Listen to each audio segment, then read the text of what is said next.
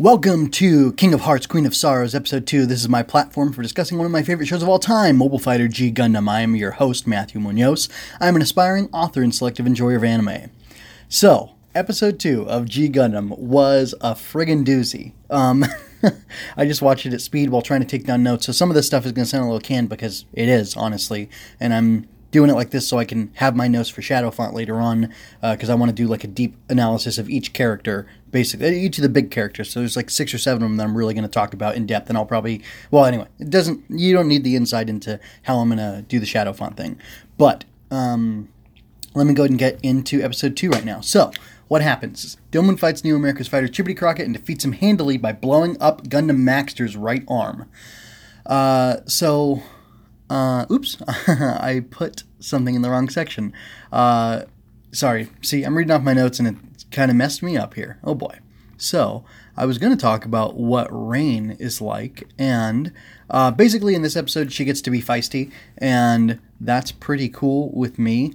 Here we go. So, she, shoots these Neo America thugs who are coming to beat up Domon because that's how they do. Like, everybody's shady. Everybody's so shady in the Gundam fight, which is apparently a thing that, I don't know, it's hard to tell if it's an open secret or if everybody just kind of accepts it because that's how things have always been, or maybe that's how things have developed to be over the last 60 years. And, like, as far as I can tell, Rain, Domon, the others besides Saisaishi are, like, in their 20s, and Saisaishi is probably, like, 12 or 13, you know? Like, these are young people. They're definitely, I think everybody's definitely below 30, except for Argo Golski. He's probably, like, 35, 40. But anyway, I'd be super interested to see on the wiki, like, their official ages, which maybe that's something I'll do later. But anyway, moving on through episode 2, Rain gets to be cool. Domon's being a jerk to her, and she, like, I think she sticks a thermometer in his mouth. The screen went by so fast, or the images on the screen went by so fast because I was watching it in, sped up order. Just because I've already seen this, I watched it a couple months ago. So to me, there's no point in watching it, in regular speed when I can just absorb it again. So anyway. Let me see. What's Domon like? He's wild and out of control. He beats up a boxer who's, I don't know if he's the champion or if Chibody was the champion, but he beats up this boxer so that he can sucker punch Chibody. Like, he breaks into the guy's room, punches him, knocks him out in one hit, which, Domon's a super strong fighter, so of course he's able to do that. And this guy's just a boxer.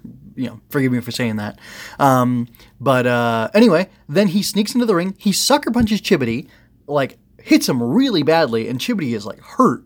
I think he, like, uppercuts him or something, and anyway, he's, like, reeling from it, and then Domon throws off this cloak, because, boxers come in their hoods and stuff, and it's like, I challenge you to a fight, Neo America fighter, Chibody Crockett, and Chibody's like, dude, I want to fight you. That's, like, I'm here in the city where my dream started, so that I can, beat this guy, be the champion, and then win, for America, be Gundam of Gundams. So, that's pretty crazy. So, he's, like, way immature, and I'll just give spoilers. I think Domon's arc is, like, really shallow. As opposed to, like, Yusuke Urameshi, who I think has, like, a really deep arc, which, again, you'll be hearing about that soon if you stick around to this channel. So I'm going to move on from here. What's Chibody Crockett like? Chibody is Gundam Maxter's pilot. He defeated his rival Desert or Scud Gundam in a single blow. I'm thinking Desert and Scud, they're referring to, since this was made in 94, like the Gulf War, and it looked kind of like it was in a desert, and I don't know, vaguely Arab or Arabic, whatever. So I think the creators behind G Gundam are pulling from that, even though that's irrelevant to who Chibody is as a character. I just kind of thought I'd bring that up. So Chibody's from New York.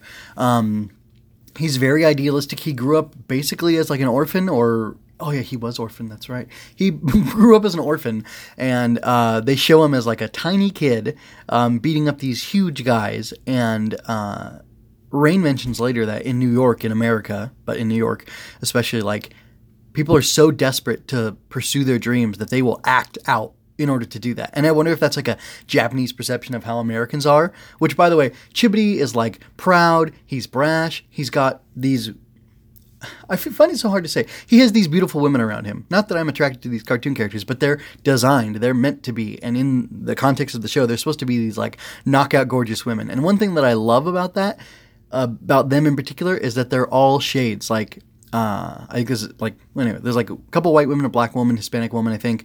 So it's like really neat. Like, so I'm married. I've been married for a long time. I met my wife like 15 years ago, and we got married like 10 years ago. And oh gosh, I hope that's right. I think we're at 9 years right now, but it feels like we've been together forever, and I love it. Some people say, "Oh, how long have you been married?" This long. How much does it feels like? Oh, a few minutes underwater. Because marriage is a terrible trap that you must keep yourself from getting into. No, that's not true. It's a lie. Don't believe it. Anyway, but I always thought like, oh, like so many women from around the world are beautiful, and it's really neat. Like it would be an interesting experience to like spend time with different women from around the world and like, oh, look at this woman. She's beautiful in this way. This woman over here is beautiful in those ways. And like, I think it's fair, and I don't think it's gross for me to be saying this, but like people from all around the world are attractive because we're all humans and humans are attracted to humans for the most part. And it's fine to find beauty in different types of people, different ethnicities, because every ethnicity has its own unique, distinct set of features.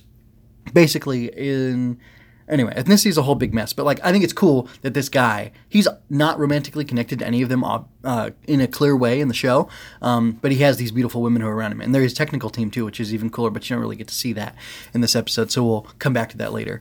But anyway, so he's an idealistic guy. He's passionate about like enjoying life, which is why he surrounds himself with these beautiful women, and he loves fighting, and he loves like he wants to make it big, and like to him, it seems like his meal ticket is like his strength and his performance of being able to be a fighter. So like that's how he does it, and that's how he pursues his dreams of like being, I don't know, his happy, brash self. And I think it's pretty cool. Oh, but what's cool, he's honorable.